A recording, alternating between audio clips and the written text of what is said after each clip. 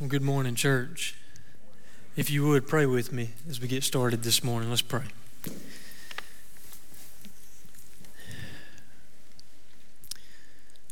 Most gracious Heavenly Father, we come to you today. And Father, we are so thankful for you.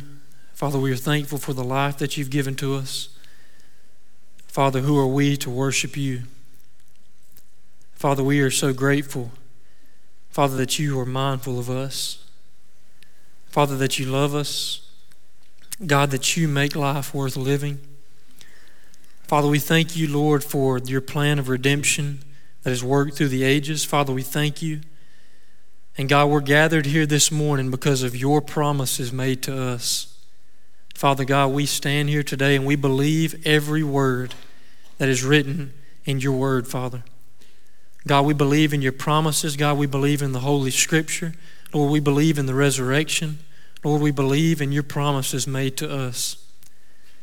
And Father, as we worship you today, Lord, in song, in prayer, and in the preaching of your word, God, I pray that you would be honored and exalted and glorified today. Father, I do ask you to make up for my inadequacies, Lord, as you sit in heaven. God, I ask that you would forgive me of my sins. Lord, I pray that my weaknesses would not prevent, Lord, your people from being fed this morning. Father God, I pray that you speak to us today through your holy, inerrant word, Father God, we pray. And Father, I need you now more than I ever have. Lord, I cannot stand, I cannot speak without you. Lord, I need you. Father, I pray that you bless this time. Lord God, protect our hearts, guard our minds, and let us learn from you. In the name of the Lord Jesus Christ, I ask you of these things today. Amen. Church, if you have your Bibles, I want you to turn with me to Genesis chapter 37 this morning. Genesis chapter 37 is going to be the text that we're going to look at today. And we're going to look at this whole chapter. Now, this is 36 verses, but I can assure you we're going to try to move through this as quickly as possible. Today is a day in the student pastor world that we call Student Pastor Sunday. And the reason why I say this is because I had a student pastor friend of mine in South Alabama this past week, and he reached out to me and he said, he's seen online where there were a bunch of student pastors talking in this group page on Facebook, and they were all talking about how on this day every year it seems like the senior pastors go on vacation. And everywhere across our country today, there are student pastors fearfully standing behind the pulpits in America, just trying to make it through the next 30 minutes. And so I'm very thankful to be a part of that group today and thankful for the privilege to teach in the assembly as always. This morning, as we're looking at Genesis chapter 37, I want to look at what I've called this morning, the title of the message is the Echoes of Envy. The echoes of envy. And when we look through the story of Joseph, his introduction into the meta-narrative of Scripture, what we find is that envy surrounded Joseph. And when we look through this chapter, what I want to show you is the dangers of envy in your life and in my life, and what the dangers of envy can do to us as a church. And so the title of this message today is The Echoes of Envy. Now, envy has been a problem. It has been a sin that has plagued mankind from the very beginning. Even from the foundations of creation, we see the enemy, Satan, envious of what only belonged to God, true worship. We see Cain envious of Abel. We see the envy there with Jacob and Esau. We see envy with the prophets throughout the Old Testament and the nation of Israel rebelling against them. We see envy all through the ministry of Christ, with the Pharisees and Sadducees envious of Christ. Throughout church history, we see schisms and divisions because of envy. Relationships and families, marriages have been severed throughout the history of mankind because of envy. And so today I want to look at what I call the echoes of envy in the story of Joseph. Now, this past week, I come across a trailer for a movie titled Civil War. And this is a new movie coming out in the spring. And I'm not big on going to the movies. I used to be when I was spending my daddy's money. I used to love to go to the movies, to go on dates to the movie theaters and things like that. But nowadays, it seems like there's not a lot of movies that are captivating my attention. They're either too vulgar or they don't have a good storyline. And it takes a really good movie to really captivate my attention. And this trailer that I seen the other day, it captivated my attention. The movie was titled Civil War, and it's about a modern day civil war breaking out in our country. It's coming out next spring. I'm not advocating for this movie. I don't know anything about it other than the trailer, but it was intriguing nonetheless. And the more I got to thinking about it, I said, I don't know if that's a good idea with the state that our country's in right now to release a movie like that on an election year, but it is what it is. The movie looked interesting. And as I was looking and watching the trailer, it made me think about division, obviously. And that made me think about the problems that we're going to see in Genesis chapter 37. It made me think, what causes division? What is one of the main things that causes division? In our relationships, in our marriages, in the church, throughout history, what is one of the main causes of division? And envy. Envy has plagued us from the beginning, and so I want to look at this in the life of Joseph, how envy caused division in the family. Envy attacked the plan of God in Joseph's life, and how envy, if it's left unchecked, will ruin and take hold of our lives. So look with me here in Genesis chapter 37. Now Joseph dwelt in the land where his father was a stranger, in the land of Canaan. This is the history of Jacob. Joseph, being 17 years old, was feeding the flock with his brothers, and the lad was with the sons of Bilhah and the sons of Zilpah, his father's wives. And Joseph brought a bad report of them to his father. Now Israel loved Joseph more than all his children, because he was the son of his old age. Also, he made him a tunic of many colors.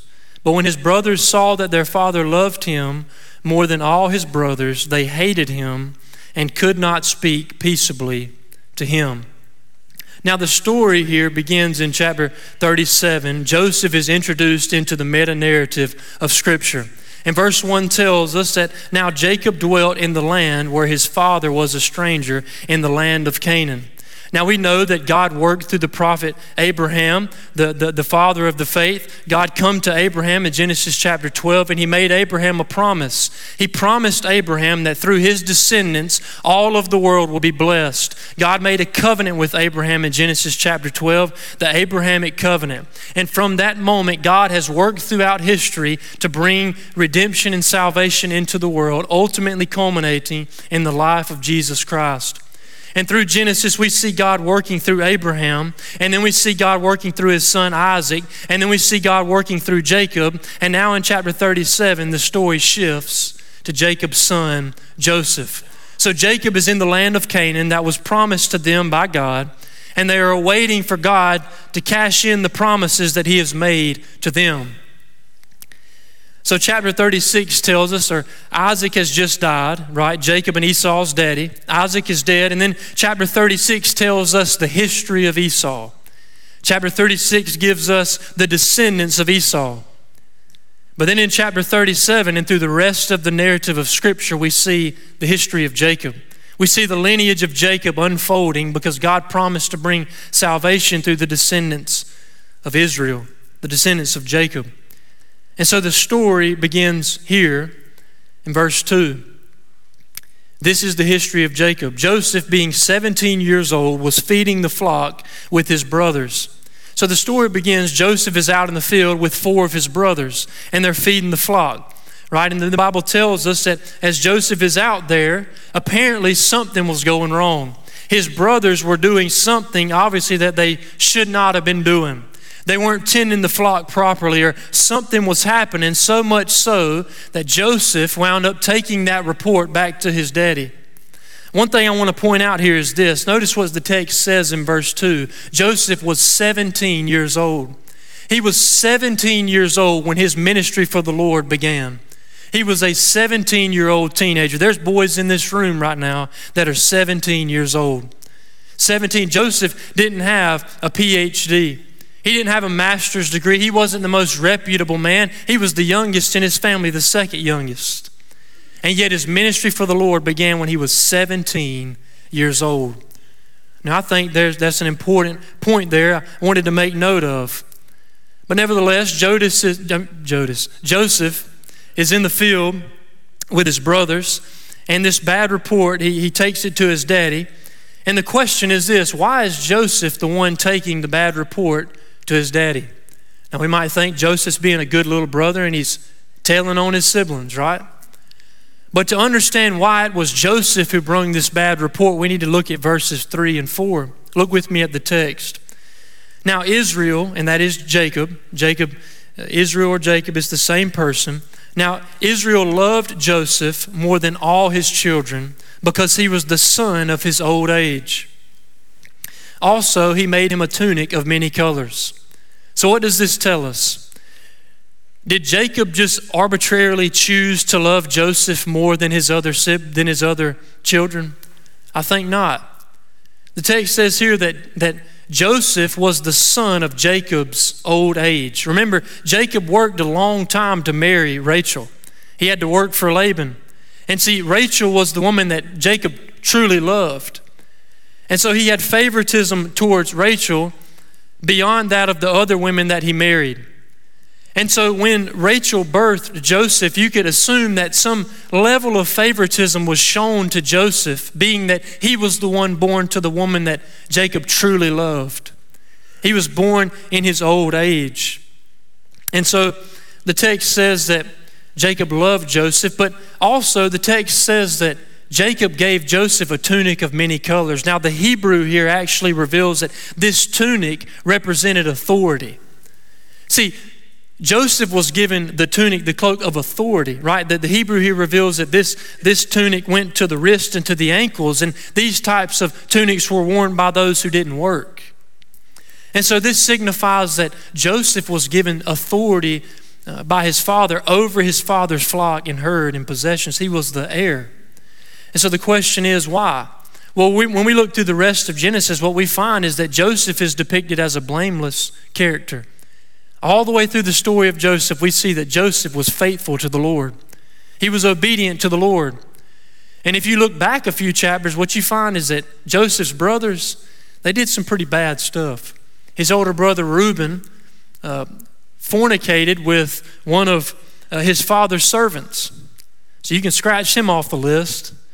Then some of Joseph's other brothers, they went into a city and murdered all the men in that city while they were recovering from injury. So it's safe to say that Joseph didn't really have a lot of competition for this spot of manager over his daddy's household. And so that explains why Jacob gave Joseph this responsibility over the flock. And so when we see Joseph out here taking this bad report to his daddy, he's not being a tattletale. He's doing what his daddy asked him to do. He's being obedient, doing exactly what he was called to do. And so he brings this bad report back to Jacob. But notice what happens in verse 4. The text says, "But when his brothers saw that their father loved him more than all his brothers, they hated him and could not speak peaceably to him." The text says they hated Joseph. His brothers hated him so much so that they could not even speak peaceably to him. Now the question is, why did Joseph's brothers hate Joseph? Look with me here in verse 4. The text says they hated him. Look with me in verse 5. The text says they hated him. Look with me in verse 8. The text says they hated him. Then look with me at verse 11. The Bible says they envied him. Your translation may say they were jealous of him. See, the hatred that Joseph's brothers had towards him, it was derived from a seed of envy. See, they were envious of Joseph so much so that it led them to hate Joseph. Not just hate him, but notice how it affected their relationship with Joseph. The Bible says they couldn't even speak peaceably with Joseph. Do you know that envy will affect your relationship with the people around you? Envy affects the way that we treat one another. If we have envy within our heart, it will affect the way that we speak to one another. Some of you may can sympathize with that. I know that I can. The times that I've harbored envy and bitterness in my heart, it affects the way that I talk to that person. Half the time I'll just dodge them. I'll try to not even go around them. And what I want to point out to you here from the text this morning is the first echo of envy. Envy affects relationships. Envy affects relationships. And throughout the rest of this chapter, we're going to hear almost the echoes of envy as we move through the rest of this text. Envy will sever relationships.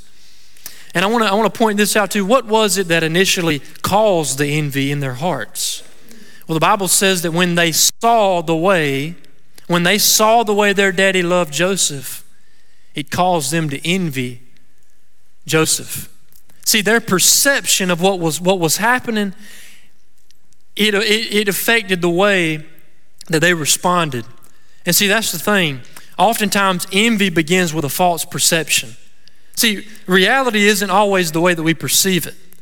And that's the thing with Joseph's brothers. They're looking at this situation here, and they never even stopped to wonder why it was that Jacob was showing this level of honor and respect to Joseph.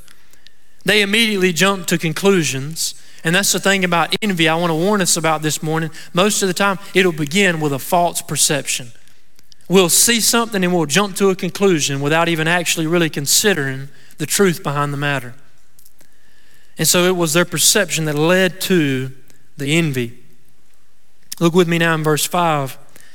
Now Joseph had a dream, and he told it to his brothers, and they hated him even more.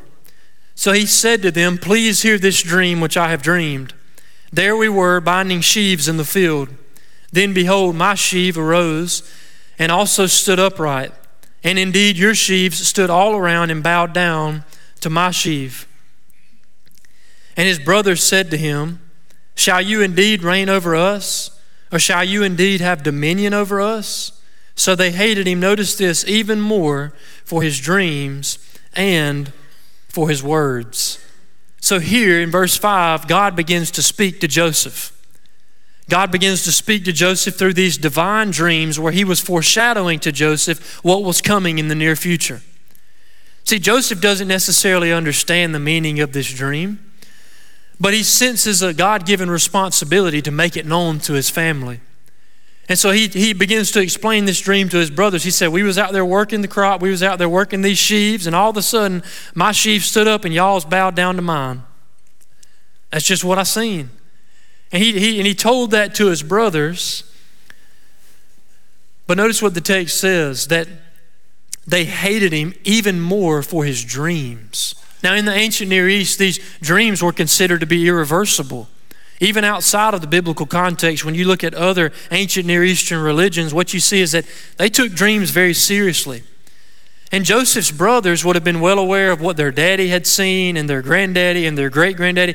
So when Joseph comes talking about this divine dream, his brothers recognize this dream's from God. But see, the text says they hated him even more for the dreams. See, their envy even put them at odds with the plan of God. And that's the thing with us too, even here this morning. Envy, if we're not careful, will set us at odds with the plan of God. See, God is working here in this church, but the enemy might plant a seed of envy in your heart to turn you against another person. And next thing you know, you're standing in opposition to the plan of God. And that's a place you don't want to be in, because that's a battle you and I will lose every time. And so we see their envy put them against the very divine revelation of God. Verse 9, the text says, "Then he dreamed still another dream and told it to his brothers and said, 'Look, I have dreamed another dream.'" Just a double confirmation.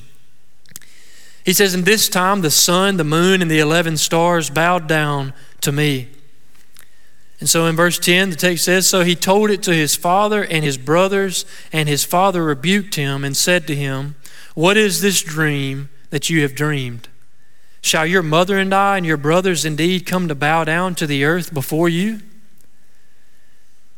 and his brothers envied him, but his father kept the matter in mind. Now, as Joseph revealed these dreams to his daddy and his brothers, the text says that Jacob, he heard the dreams, and Jacob didn't understand them, but he kept them in mind. Now, why is that? Well, you remember when Jacob was at Bethel, he had quite an experience himself. Jacob had encountered God. He had seen divine revelation. Isaac, Jacob's daddy, had seen it. And so they know the history and the story of God speaking to their family. And so when his son comes to him and says, Daddy, I'm having these strange dreams, Jacob didn't understand it, but the text said, but he held on to it. He knew there was something to it. But the Bible says his brothers envied him. They envied him. Now, this word envied here in the Hebrew, it's a sequential imperfect verb, meaning that this verb follows in the sequence of the story. It's building off of the verbs that preceded it. And it has an ongoing effect, meaning that they weren't just envious one time. This was a continual thing in their life. It was continual. They envied Joseph. What I want to point out to you here this morning is the second echo of envy. Envy left untreated turns to bitterness. Envy left untreated turns to bitterness. See, when we harbor that envy in our heart and we hold on to it, it's going to take root as bitterness. See, the text says they envied Joseph. It was a continual thing in their life. Their heart was plagued with envy. And when we do not handle envy when it first approaches our mind and our heart, it will root just like a cavity, rotting down to the nerve of the tooth. It will rot down to our heart and corrupt us from the inside out. It'll take a person to a place that I call the barracks of bitterness. We know barracks is a place where we house soldiers. And I tell you, when you allow bitterness to remain within your heart, you become a soldier and a slave to bitterness. You live in the barracks of bitterness. Hebrews chapter 12, verses 14 and 15 tell us this: pursue peace with all people and holiness, without which no one will see the Lord, looking carefully lest anyone fall short of the grace of God. Notice this: lest any root of bitterness springing up cause trouble, and by this, not some, not a few, but many become defiled. See, the author of Hebrews warns us to beware of the root of bitterness because it defiles many, many people. And so we see here in the life of Joseph's brothers this very thing. The envy in their heart turned to bitterness. Verse 12, the story continues, and it says, Then his brothers went to feed their father's flock in Shechem, and Israel said to Joseph, Are not your brothers feeding the flock in Shechem? Come, I will send you to them. So he said to him, Here I am. Then he said to him, Please go and see if the flock is well with your brothers and well with the flocks, and bring back word to me. So he sent him out of the valley of Hebron, and he sent him to Shechem.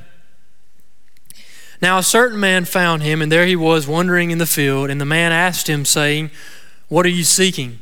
So he said, I'm seeking my brothers. Please tell me where they are feeding their flocks. So he said, and the man said, They have departed from here, for I heard them say, Let us go to Dothan. So Joseph went after his brothers and found them in Dothan. And notice what verse 18 says. Now when they saw him afar off, even before he came near them, they conspired against him to kill him.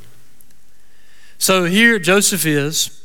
His brothers go to Shechem, and right now from where they were living, this is about a 5 or 6 day journey by foot. So they're moving this flock, they're out working it, and then Jacob comes to Joseph. He says, Hey, go check on your brothers. Go check on your brothers, bring back report to me, make sure that they're doing what they're supposed to do. Right, and so Joseph does. He goes and he looks for them, and he passes by and he says, Hey, have you seen these men? They got about probably this many sheep. They're moving that way. He said, Yeah, I seen them. They said they were moving up towards Dothan. And the Bible says that as Joseph approached his brothers from afar off, The text says they seen him and they began to conspire against him. They began to conspire against him. And there's something I want to point out here. Up to this point, notice what Joseph's doing. Joseph's doing everything that he's supposed to be doing, but yet he is still facing trials and hardships, even from his own family. And I think we can look at Joseph and be encouraged that even when we're being faithful, we will still face trials and hardships. Joseph is trying to do what he's supposed to do, but yet even his own family's turning against him. And that's the thing, y'all. We begin to obey the Lord and follow Him and do what He's called us to do. That doesn't mean that we're not going to face trials and tribulations. My goodness, look at the life of Joseph. But what it does mean, and what we learn from Joseph's story, is that regardless of what's going on around us, regardless of how we're being treated, regardless of the trials and tribulations that we're facing, we're still called to be obedient and know that the Lord is with us every step of the way. But notice the text says that as Joseph began to approach his brothers, the Bible said that they began to conspire against him. They began to conspire against him. Now, this past Friday, I was hunting early in the morning with Daniel and Drew, Mr. Andy, and Hunter Pro, and we were trying to shoot some dove. And we were out there early in the morning, and I was sitting there. And I'm not an expert sportsman by any stretch of the imagination, but I do love to hunt. I love to be out there any chance that I get. And as I was sitting there, Mr. Andy there back behind me, I turn around and he just gets up and he's just sprinting. He's just beelining back to the truck. Now, I'm not a rocket scientist. I mean, it doesn't take a rocket scientist to figure this out. But when you're hunting and somebody just stands up and they start beelining in one direction, that can only mean a couple things. Either there's a fellow with green pants making his way towards you. Some of y'all know what I'm talking about. Or you've got to go, find a tree, pop a squat, you got to use the bathroom, right? So I see him, and he's taking off. So I'm like, all right, I'm looking now. He comes back. So I'm like, okay. He's seen something. He comes up to me, he says, hey, look, turn around. And this deer had come right up behind us. He'd come out of the tree line. He was out in the field. I mean, literally right up behind us. And so he says, here you go. So I go up, get on an old hay bale, and I'm sitting there. And as I'm approaching this deer, me and him, we're both crouched down, and we're just trying to be as quiet as possible. And I'm sitting there, and I'm looking at this deer. Every step I take, I'm thinking, man, I'm finna tear this joker up.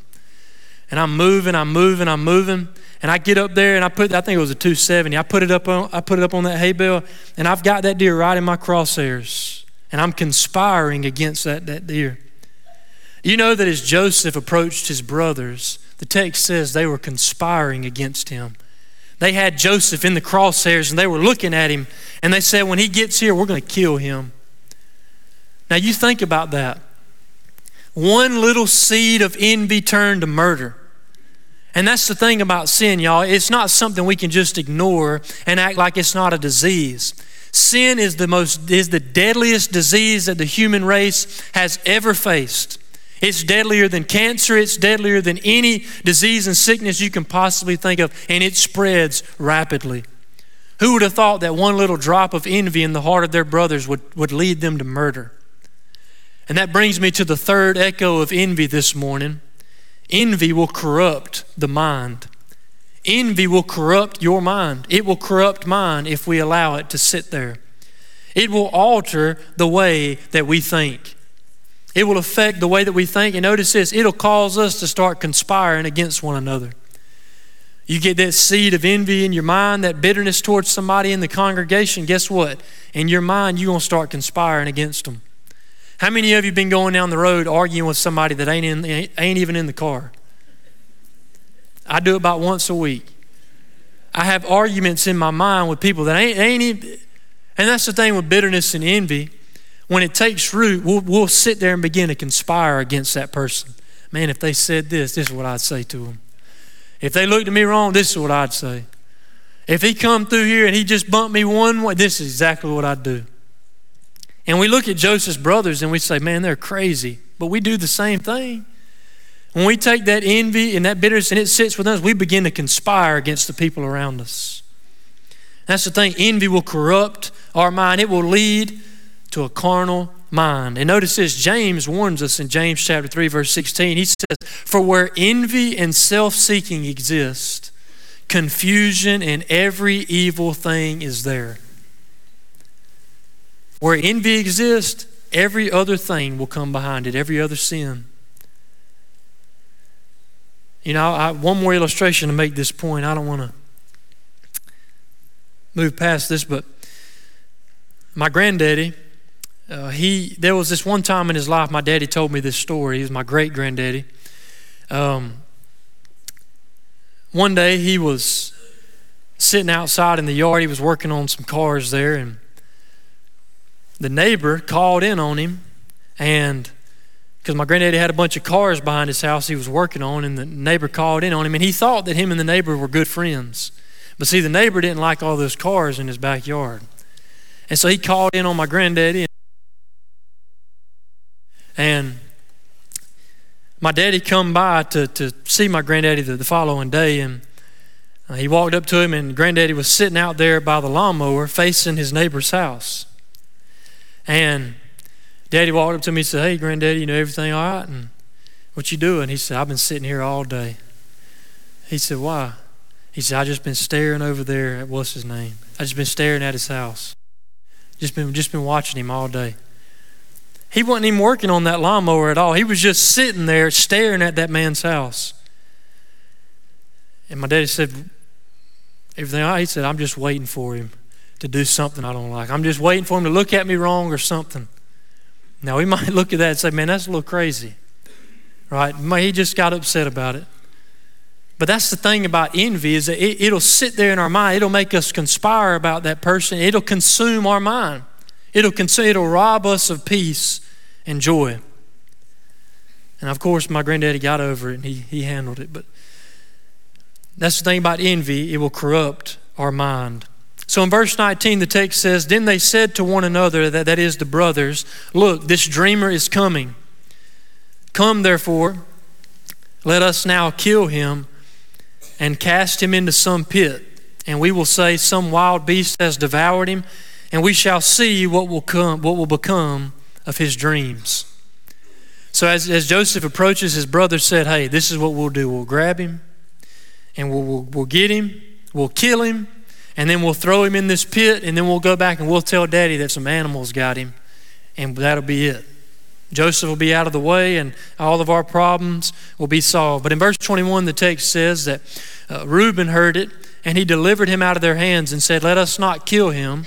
And Reuben said to them, shed no blood, but cast him into this pit which is in the wilderness, and do not lay a hand on him, that he might deliver him out of their hands and bring him back to their father. Now Reuben heard the plan that his brothers had, and Reuben said, no, let's not do this. Let's just throw him in this pit. And see, Reuben had a plan. Reuben was going to come back later and get Joseph out of the pit and take him back to his daddy. The reason for that was, remember what Reuben did a couple chapters prior. See, Reuben he was on the hot seat. Reuben was already in trouble. And he was thinking, well, if I save Joseph and take him back to daddy, that ought to gain me my favor back. And so Reuben attempts to deliver Joseph from being actually murdered, but what we see is that it ultimately didn't work. So we come to verse 23. So it come to pass when Joseph had come to his brothers that they stripped Joseph of his tunic, the tunic of many colors that was on him. Then they took him and cast him into a pit, and the pit was empty, and there was no water in it. So as Joseph approaches his brothers, they take him. And can you just imagine this? I mean, we're reading an outline of what happened, but put yourself in the story. Imagine you're Joseph and you come up to your brothers just trying to check on them and do what you've been asked to do. And they grab you and they grab a hold of you. They strip you of your clothes and then they sling you down into a cistern for you to die. This is your family. And Genesis chapter 42 tells us that as Joseph was in that pit, he cried out to his brothers and they heard him not. And that brings me to the fourth echo of envy this morning. Envy will eventually manifest itself. envy will eventually manifest itself. See, when we harbor that envy within us, you might think it's just going to stay. We might think it'll just stay within us, but eventually it's going to come out and affect the way that we act. And see, that envy and that bitterness in Joseph's brothers' hearts, it eventually manifested itself. It came out in their actions. And here they are attacking their very brother. And Jesus said something about this in Matthew 15. Jesus talked about how the evil, the adulteries, the fornication, it comes from within the heart of man. And from the heart flows these things, and eventually they will come out. Proverbs 27:4 says, "What is cruel and anger a torrent?" Or wrath is cruel and anger a torrent. But who is able to stand before jealousy? Nobody. Eventually it will manifest itself. And the text says after they threw Joseph in there, they sat down to eat a meal. Now between verse 24 and 25, can you imagine the screams that are resonating here? As Joseph's sitting in there, the text says that they sat down to eat a meal. And that's the thing about envy. It'll harden a person's heart. Then they lifted their eyes and looked, and there was a company of Ishmaelites coming from Gilead with their camels, bearing spices, balm, and myrrh, on their way to carry them down to Egypt. So Joseph said to his brothers, "What profit is there if we kill our brother and conceal his blood?" Judah said, "Come and let us sell him to the Ishmaelites, and let not our hand be upon him, for he is our brother and our flesh." And his brothers listened. So Judah, as they're sitting there eating, he sees these Ishmaelite traders coming by. And Judah says, "Let's just get him out and sell him. We'll sell him to the Egyptians and we'll get a little money out of this. Why just kill him? Sell him to slavery, we can get some money." And so they pulled Joseph out of the pit, and you can imagine Joseph thinking, okay, my brothers, they've come to their senses. They're not going to leave me here to die. And then they take him and they bound him up and they sell him as a slave. And could you imagine Joseph as he was carried away, watching his brothers go the other way, not having a clue what was fixing to happen? Verse 29, then Reuben returned to the pit, and indeed Joseph was not there. And he tore his clothes, and he returned to his brothers and said, "The lad is no more, and I, where shall I go?" See, Reuben was thinking, this is my chance to regain my favor and to make up for the mistakes that I made.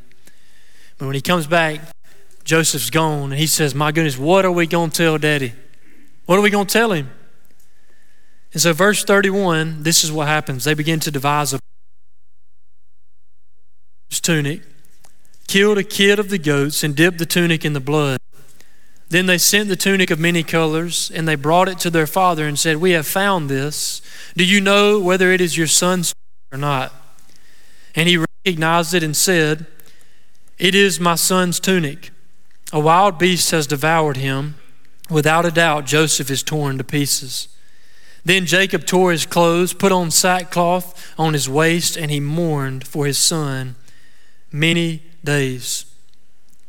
And all his sons and all his daughters arose to comfort him, but he refused to be comforted. And he said, "For I will go down to my grave. I will go down into the grave to my son in mourning." Thus his father wept for him. Now what I want to point out to you here is the fifth and final echo of envy this morning. Envy eventually evolves into more wickedness. Envy in the heart of man will eventually evolve into more sin. That bitterness, that envy that sits inside the heart and mind of a man, it will eventually evolve into more sin. See, look at this. Not only did they attempt to murder Joseph, not only did they hate him, not only did they conspire against him, not only did they steal from him, not only did they sell him into slavery, not only did they assault him, but now they're lying and manipulating their own daddy. They're watching their daddy cry, and they're the ones sitting there mourning. They're the ones sitting there trying to help him as he's sitting there crying, and they're the ones that caused every single thing that's happening. That's the thing. Envy, it evolves into more sin.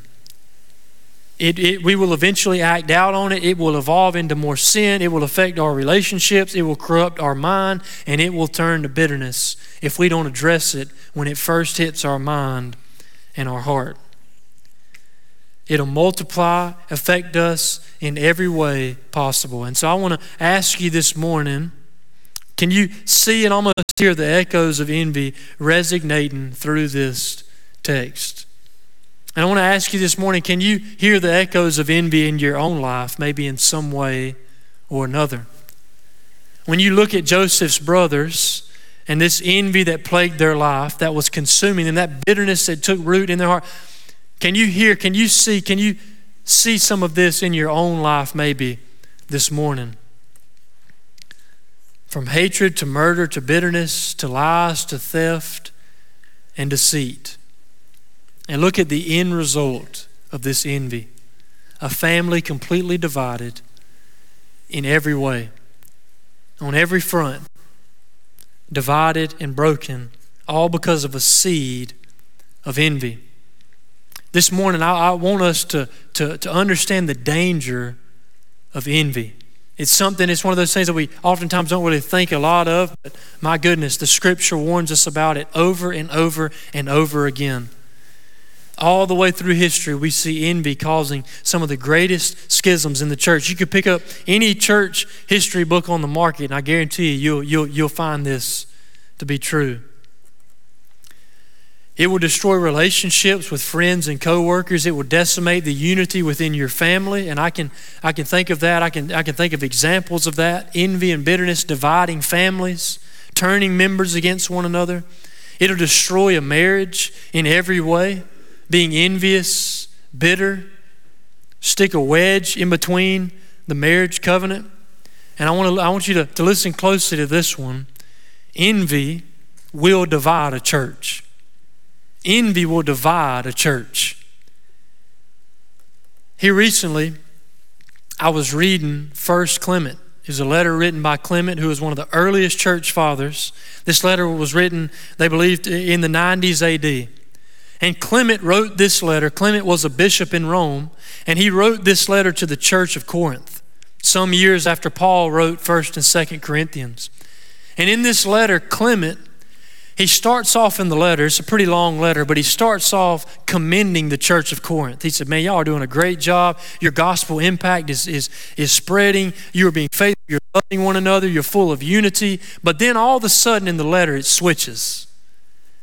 And Clement begins to speak to the church in Corinth about the envy and jealousy that was dividing that church. From the earliest conception of the church of Christ, we see a battle there within the body of Christ. And when I read that, it made me think about it. It made me think about how important it is to address this issue of envy and jealousy for the health and the body of the church. Clement wrote warning them about this envy and jealousy, dividing and turning church members against one another. And so I want to encourage you in the same way this morning to let us guard our hearts this year. Because the enemy knows this. If he can plant a seed of envy, bitterness in the heart of just one person in this congregation and turn that person against another person, and then that person goes and spews venom out of their tongue to other people in the congregation, and then there comes a schism and a division, and now we're not unified, and now our gospel impact is diminished because of one seed of envy. I used to ask my granddaddy, I asked him one time, I said, Granddaddy, if you had to attack America and defeat America, how would you do it? I was just curious to what he would say. He said, well, you don't have to attack America from the outside if you wanted to defeat America. You just attack it from within. You just turn the people against each other and it'll collapse. It's just a matter of time. And the church has always faced battles from the outside externally. The enemy has launched many attacks from the beginning of the church's existence. That's clear as day. However, I firmly believe that the greatest battles we face as the Church of Christ are not the ones that we face outside these walls, but the ones that we face within them. And I think a lot of times we are our own worst enemy. I think a lot of times we can't effectively move the way that we ought to move because we at times lack oneness. And I'm not just specifically speaking of us. I mean the church as a whole. At times we're not as unified as we should be, and it hinders us. And a lot of time that's because of envy in the heart of an individual. And so the question is, as we close this morning, I'm wrapping it up, I'm done. How do we, as the body of Christ, protect ourselves from envy? How do we protect ourselves from envy in our life, but also as a church? How do we guard ourselves from envy? Notice Joseph's brothers, they didn't stop and evaluate the situation. And notice this, Joseph's brothers, they weren't focused on the promises of God. They were not focused on the promises of God. They weren't focused on God's working. They weren't focused on God's plan. They weren't focused on God's mercy, His sovereignty, His power, His promises, the work that He was doing in His family. They weren't focused on these things. They were full of selfishness. So how does we as the people of God, how do we protect ourselves from envy? We unite around the promises of God. When we come in here, we unite around the promises of God. I tell you what, I learned this. The Lord really spoke to me at Brother Mac's funeral. When the Lord called Brother Mac home, we had the funeral here, and I was sitting right here, and Caleb was sitting right there. Brother Mike was here preaching. Miss Deborah was right there. Many of you were in here. And we were celebrating the life of our brother Mac. And let me tell you something. In that moment, the Lord taught me something. As we were sitting there, we were celebrating and worshiping the Lord. And notice this, everybody, we were united around the promises of God. I wasn't the center of attention. Caleb, nobody in here. Brother Mike, nobody was the center focus. The only focus in the room was the promises of God. We were celebrating and worshiping God because of the promises that He made to us, and we were fully united together. And that's the thing about the church. We can guard ourselves from envy if we come in here united around the promises of God. If we come in here humbly seeking the mind of Christ, leaving ourselves at the door, coming in here with the purpose of equipping and edifying one another. If we come in here selflessly, we will give no room for envy to encroach in our church. And I learned that as I was sitting there united with the church, celebrating God's promises at Brother Mac's funeral. And so I want to encourage you this morning as we close. During the invitation, if there's a seed of envy or bitterness that has been plaguing you this morning, would you confess it to the Lord? I would hate for you to take something into the new year that you don't need to take with you. If there's a seed of bitterness, would you confess it to the Lord this morning?